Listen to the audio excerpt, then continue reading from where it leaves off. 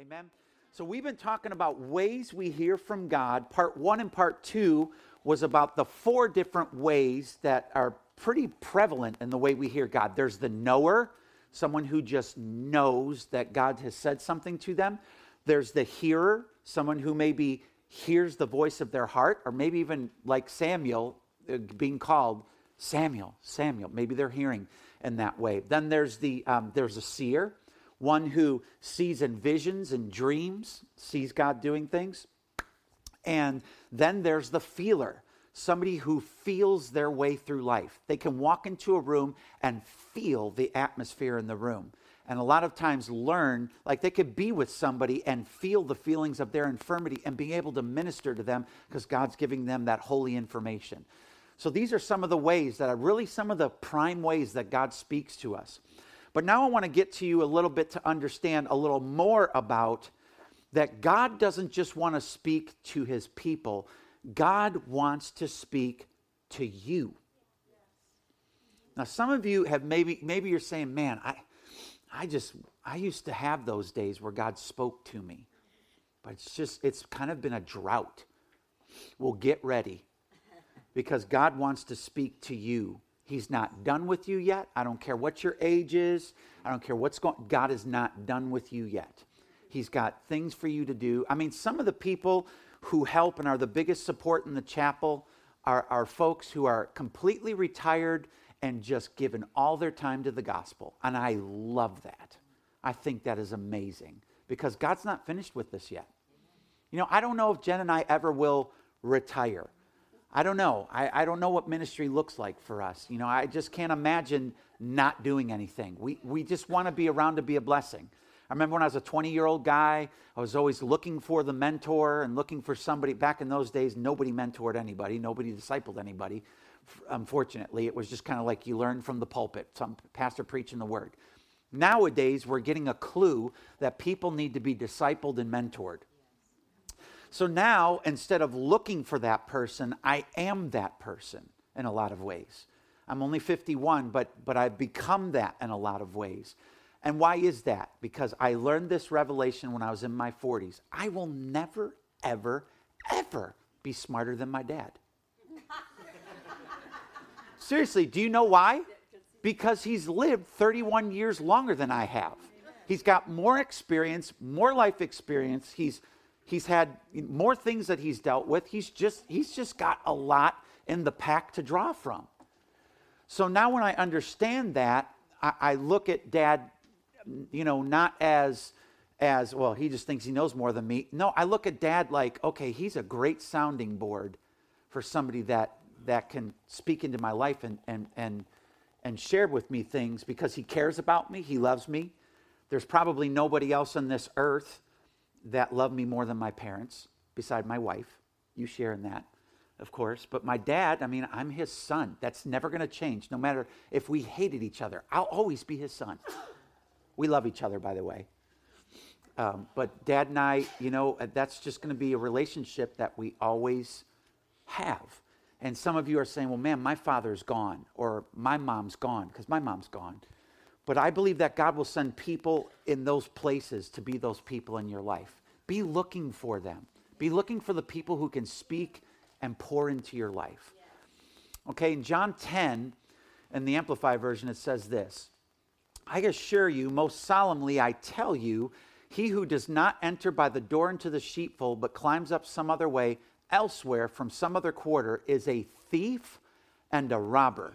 But he who enters by the door is the shepherd of the sheep. Now, I want to give you an idea of what this looks like. Okay, so, because we're not like really familiar with sheep herding. Is there anybody in here that has done sheep herding? Like I thought. Okay, nobody really knows what's going on with you. You've done sheep herding? Oh, Daniel's done sheep herding. See, Daniel could probably tell this better than I can. But from biblical days, the idea of a sheep pen was like this. It was pictured like this. The pen is a simple enclosure made of piled rocks. There is neither roof nor door, but thorns along the top of the rocks of the walls to protect the sheep from wild animals. And the shepherd himself sleeps in the entrance. He becomes the door. So everybody close your eyes for a moment. Okay, just bear with me. Close your eyes for a moment. I want you to picture, okay, you got people all around you right now. You're aware of that because you can sense and you can feel people around you. So it's like there's other sheep that are around you. You are a sheep, and there's other sheep around you. I want you just to kind of look around at the rocks that are around you in this pen. And however your wild imagination comes up with it, see the rocks as this enclosure that nothing can penetrate. Maybe it's got concrete in between them so that they won't move. And it's a high wall. And on the top of that wall, there's briars and there's stuff that keeps out any other thing. Nothing else can come in. Yet, there's no roof, so you feel a freedom between you and God. Total connection between you and the Father. Now look around and you see an opening. It's the door, okay? It's the door that's right there. And all you see is the back of someone. That's Jesus. He's sitting at the door. Now, I want you just for a moment to take whatever you're going through, maybe whatever's scary to you, and realize I'm safe, I'm secure, I'm protected, and Jesus is at the door, and I can totally trust him. The people around me are there for my protection, my safety. They're my brothers, my sisters, my family, and I'm protected while I'm in this sheep pen. Okay, you got that sense? Okay, now open up your eyes. Some of you, I would love to talk to you after service to see what you saw. But some of you, just by picturing those things, all of a sudden you got this innate sense of, I'm protected. I'm going to be okay. With wherever I'm going through, I'm going to be okay. God's on the job. Jesus is at the door. And the heavens are completely open between me and the Father. Amazing. That's what that's like. Verse 3. The watchman opens the door for this man. And the sheep listen to his voice and heed it. And he calls his own sheep by name and brings or leads them out. We are the watchmen of our lives. We decide if we want to listen to Jesus.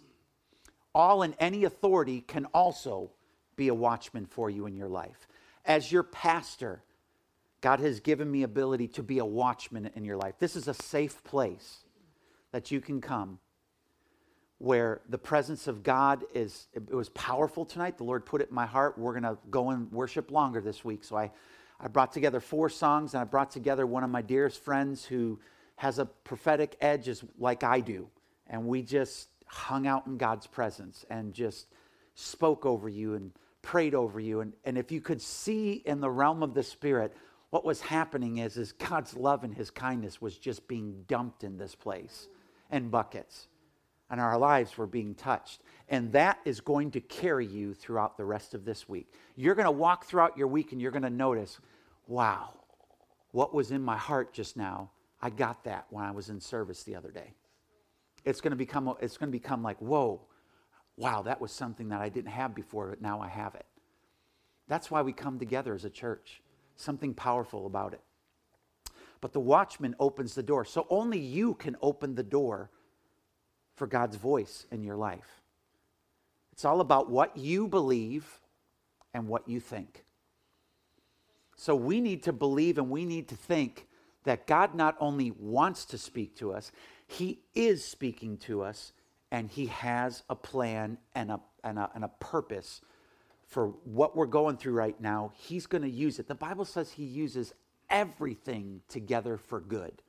Does it say that God brings the destruction and all that stuff? No, because we'll find in verse 10 that the thief comes not but for to steal, kill, steal, and destroy, steal, kill, and destroy, whichever. Well, now I got to look, Rich. You got me thinking. Steal, kill, and destroy. But you had the premise down, right? I'm not sure. That's what it's about. Steal, kill, and destroy. So if it's that, it's not God.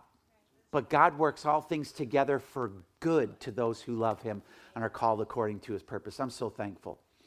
Verse 4, when he has brought his own sheep outside, he walks on before them, and the sheep follow him because they know his voice.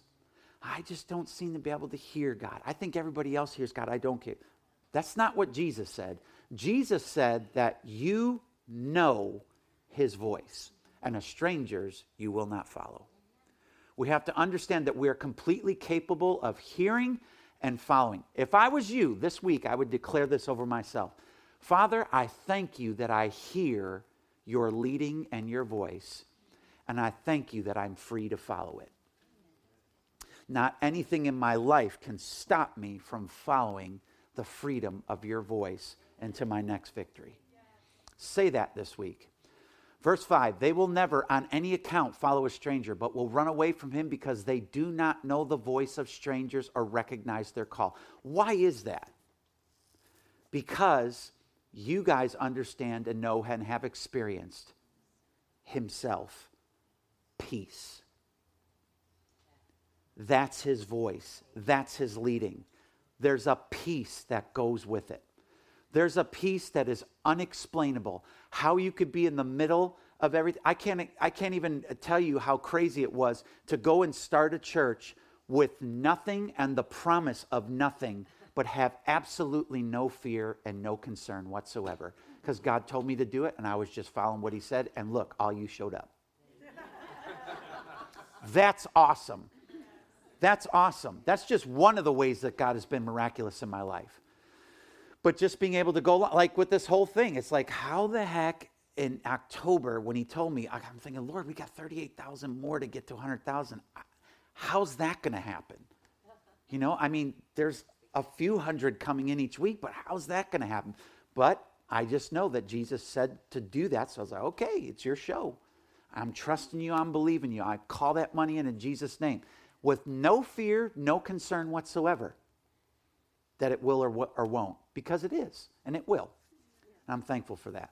Colossians 3:15 says, and let the peace, soul harmony, which comes from Christ, rule, act as umpire continually in our hearts, deciding and settling with finality all questions that arise in your mind. And that peaceful state to which as members of Christ's one body you are also called, and be thankful, appreciative, giving praise to God always. Peace comes from Jesus alone, and we need to allow that peace to govern every single decision that we come upon. Every single decision that we come upon. Peace. Peace, peace, peace. Jesus used this parable and illustration with them, verse 6, but they did not understand what he was talking about. Go figure. So Jesus said again, I assure you, most solemnly I tell you that I myself am the door for the sheep. All others who come as such before me are thieves and robbers, but the true sheep did not listen to and obey them. I am the door. Anyone who enters in through me will be sozoed, saved with the God kind of life. He will come in and he will go out freely and find pasture, nourishment, all your needs met. Jesus is the door. We have to go through him to access any and all blessings. He, the enemy, has to go through him, Jesus, to get to us. We must always and continually look to Jesus alone. Just understand this. When you're afraid at your greatest part, I want you to picture the pen and see the back of Jesus in front of the door, guarding the door of your life. Nothing can get through. If anything gets through, it's going to have to get through Jesus. And I'm telling you right now, there's no force on earth that can ever get through him. With his words, he can speak to, he can declare, he can break the power of things, he can shower blessing over you, he can bring things into reality and come to pass in your life that you never thought in your wildest dreams would happen, simply because we look to him and we trust him. Amen? Well, the thief comes only in order to steal, kill, and destroy. And I came, Jesus said, that they may have and enjoy life and have it in abundance to the full till it overflows. Man, I'm so glad. I'm so glad. Like I said, every week when we come together, we're going to spend as long as we need to in worship and just hang in the presence of God. And then we'll minister the word. And if that ends up being 15, 20 minutes, then that's fine. That's great. I'm good with that. But I just wanted to take you guys through this story. There's some more things, but I'm going to save them for next week. I wanted to take you through the story, and for nothing else, I wanted you just to understand personally and firsthand that Jesus wants to speak to you and you alone. Declare this with me. Say, Father God, I thank you that this week, the Lord Jesus, by the Holy Spirit, will speak to me, will minister truth and life to me, and give me direction and purpose for the rest of this week. In Jesus' name. Amen. I just believe that God wants to do that for us. So I'm really glad you guys came tonight. I'm looking around the room, and as I look around the room, I'm seeing wonderful saved faces, which is awesome. People who know Jesus, who've asked Jesus to come into their heart. But if for some reason today there's somebody who wants to rededicate their heart to the Lord and have that fresh start, I want to be able to pray with you. I'm not going to ask you to stand up. I'm not going to ask you to come forward. Nothing like that. I just want you to have the opportunity to say, pray with me. And we'll do that. We'll pray a prayer together at the end of service together. So if that's you, or maybe there's someone in here, you've never asked Jesus Christ to be the Lord of your life. But from what I can see, I know most everybody looks like you are. If that's you and you say, you know what, I just need a fresh start with Jesus this week. If that's you, just raise your hand real quick so I can see who you are. Awesome. Anybody else? Anybody else? All right. Everyone's trekking. Everybody's trekking with Jesus. That's awesome. Well, I want to pray blessing over you. I want to pray that God just does an amazing job this week getting things over to you. Do you know that no matter where you are or what you're doing or how you're blowing it, Jesus is able to get information over to you? It doesn't matter. He'll get it over to you.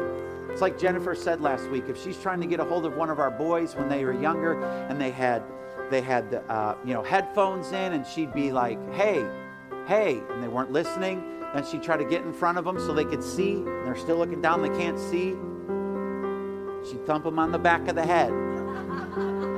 Get their attention. Why? Because she loves them. Because we want to do that. And like JT was saying tonight, he loves his daughter. I know that there's a lot of parents in this room, and I know that it's like, you'd die for your kid if you had to. You'd do anything for them. It doesn't matter how much of a jerk they've been. Remember my kids, when they were little, they'd been a tyrant all day, but at night when they'd fall asleep, you'd just be like, oh, I just love them. When he's asleep, he's such a joy. But God wants to get that stuff over to you, and he will get the information over to you. I promise you. You just got to start changing the way you think.